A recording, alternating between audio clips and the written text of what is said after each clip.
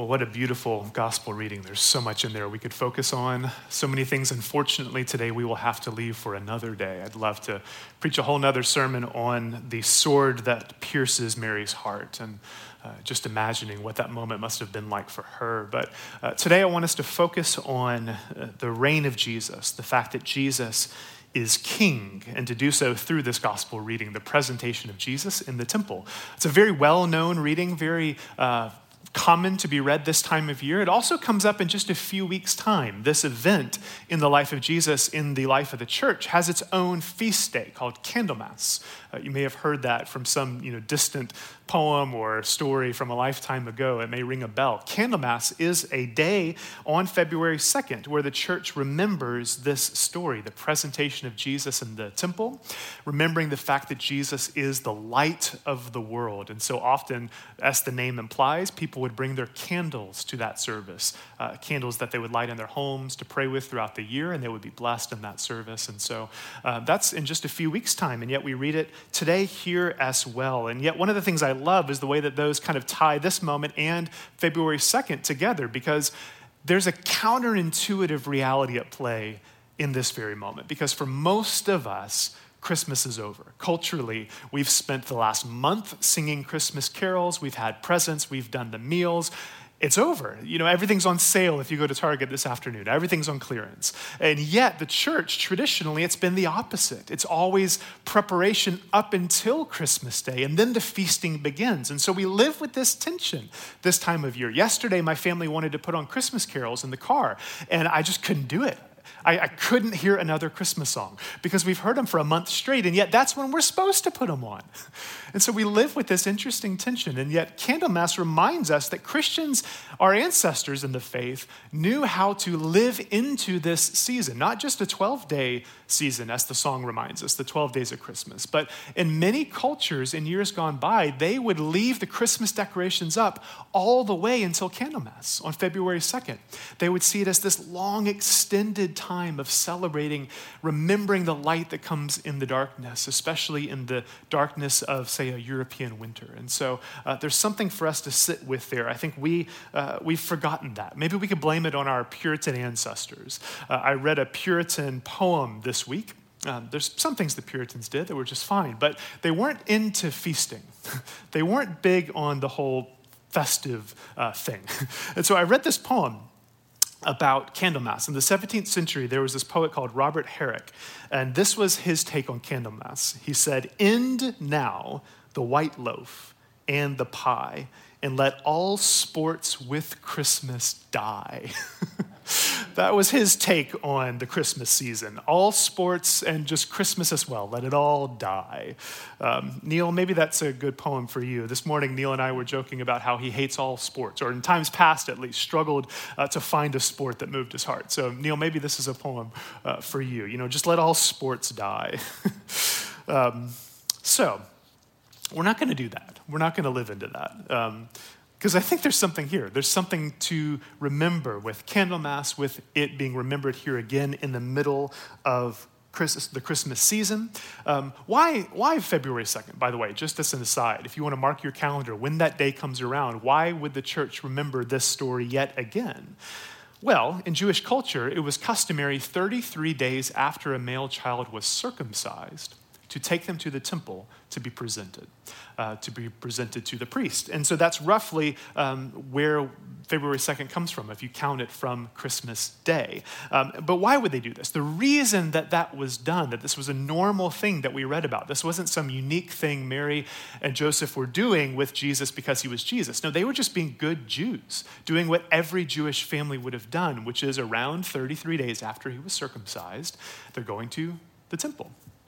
Two reasons this was done. One was to restore a mother to ritual purity.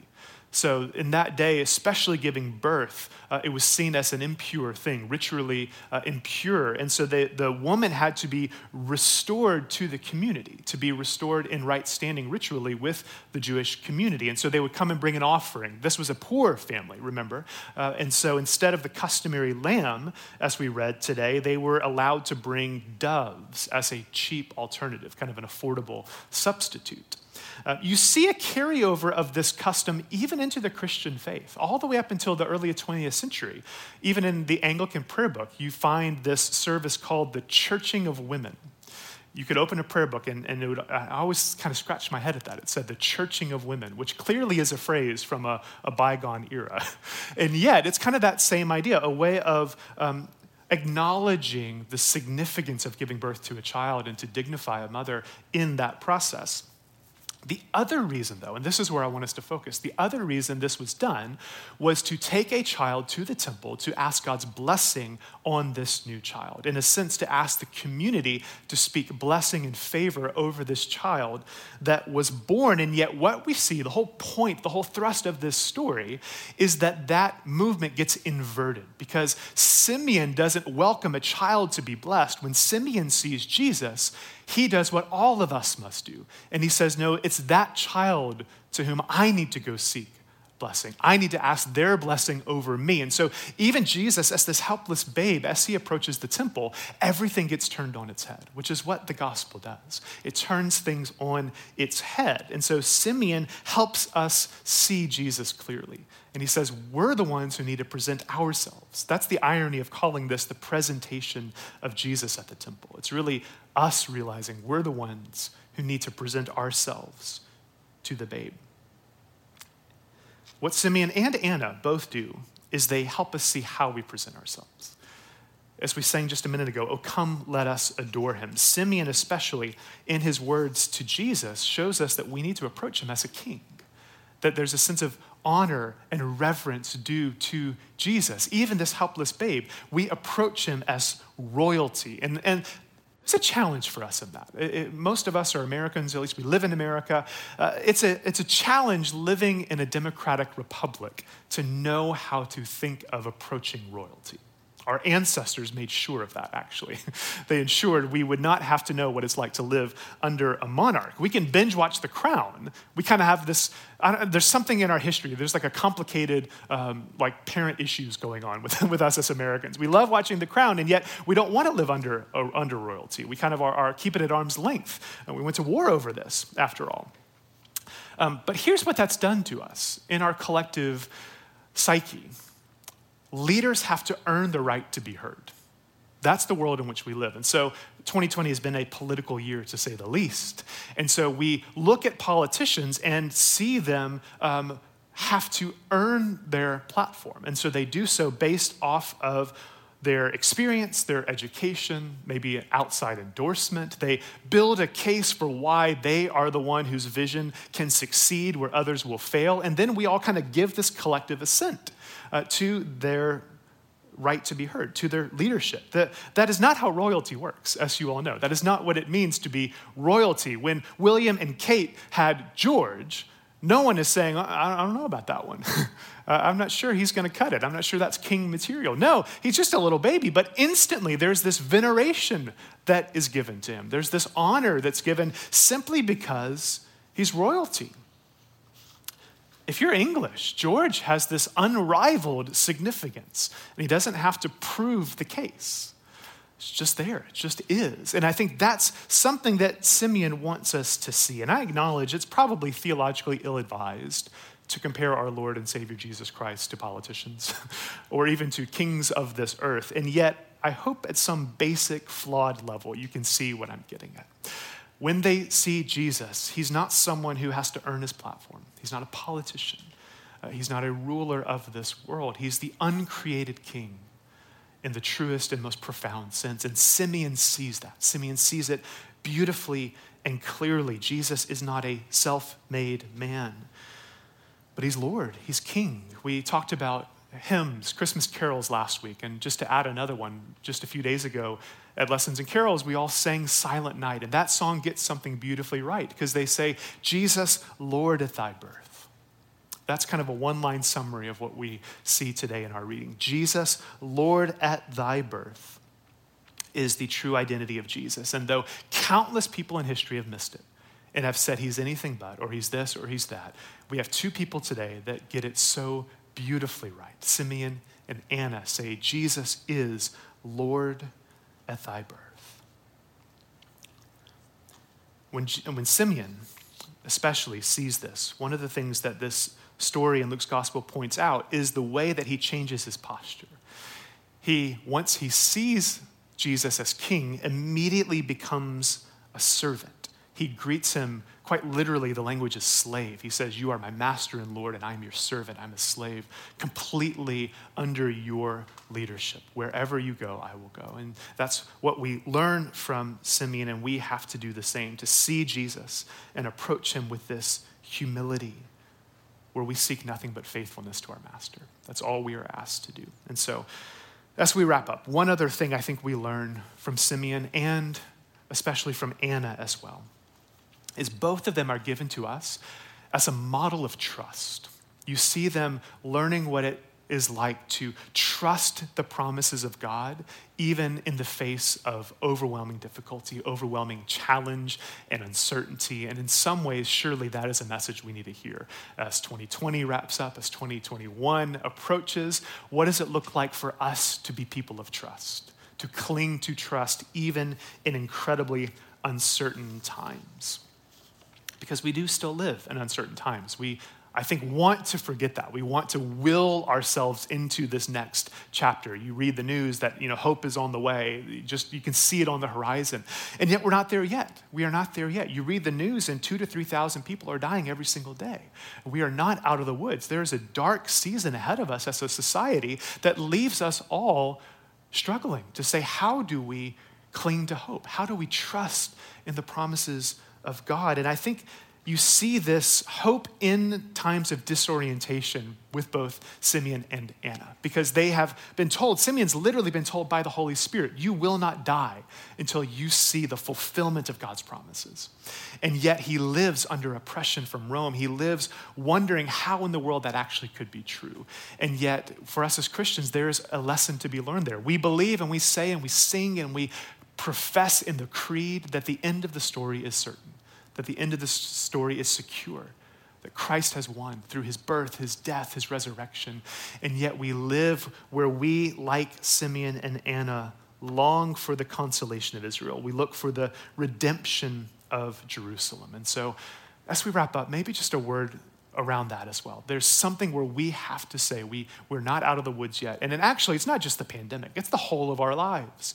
Until our dying breath, we will, so to speak, not be out of the woods. We will have to learn what it means to cling to hope, to be people who trust that God keeps his promises while still struggling in the brokenness and the struggles and the brokenness, the evil that still is in our world and in our hearts. And so, as we wrap up, let's look at Anna for just a minute. If you look at verse 37, we see this really remarkable woman that closes our story out, who presumably was married at a young age, lived for 7 years as a married woman, and then her husband dies, and then lives the rest of her adult life as a widow until she's the age of 84 when we meet her.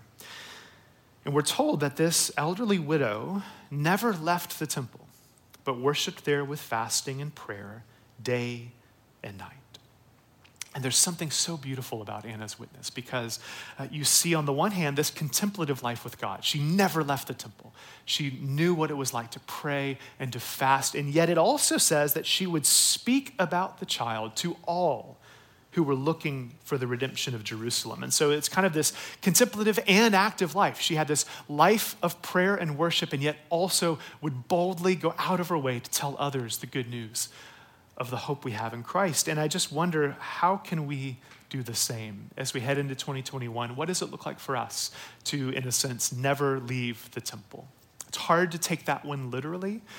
On the north side, we rent a co-working space for a couple hours a Sunday. If you were to never leave here, it would be awkward. Rome would want you to join and get a membership, and you should probably leave. But don't miss the point. There's something to this. How do we, in our own life, never leave the temple?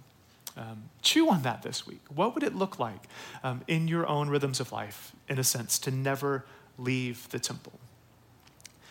Just because we don't take that literally and struggle to take it literally doesn't mean there's not something there for us to sit with. What does it mean for us to have a rhythm like Anna of prayer and of fasting, Because in many ways, I imagine if we have a life of prayer and fasting, it's probably hanging on by a thread. 2020 has, if it was there before, has tested it. If it was an aspirational thing, it's probably put that way on the back burner. And so there is a challenge to us in this. The New Year's always, when we make New Year's resolutions, don't just go out and buy a Peloton. Consider, what does it look like to never leave the temple and to resolve to live this way of life? And the church has often called this a rule of life, a rhythm of life that we live by. And I think Anna is an example of someone who lived a rule of life, someone who had an intentional, predictable, sustainable life with God. And I use those words carefully. Your life with God needs to be intentional. You don't just stumble into it. It needs to be predictable. Predictability in your faith is not a bad thing. It is a good thing. It builds deep habits that are repeated and predictable in ways that will sustain you across a whole range of emotional responses. And so intentional, predictable, and sustainable. And you need to actually be able to do it. It needs to be a rhythm of life that you can actually sustain. You will not succeed by convincing yourself that you're going to leave here today and become a monk and that you're just going to live some monastic life of pure devotion to God. You will crash and burn. It's just too much. And so find a way in the actual rhythms of life that you live to have a rhythm like Anna of worship and of prayer and of life with others. I think that's the three things we learn from Anna today. She lived a life of worship in the temple. She lived a life of fasting, and she lived it with others. She wasn't in isolation. And so if you want help or want to talk about how to carve out that rhythm of life, shoot me an email. Talk to me after the service if you're here in the room. I'd love to help you with that if that seems daunting or disorienting. But that's the invitation before us today from Simeon and from Anna, to see Jesus as king and then to live differently as a result, to live as servants who actually then give devotion, give veneration and honor to the king as it's due. So may God give us the strength to do so as we head into the new year. In the name of the Father, Son, and Holy Spirit. Amen. Amen. As you're able, would you stand as we now affirm our faith in the words of the Nicene Creed?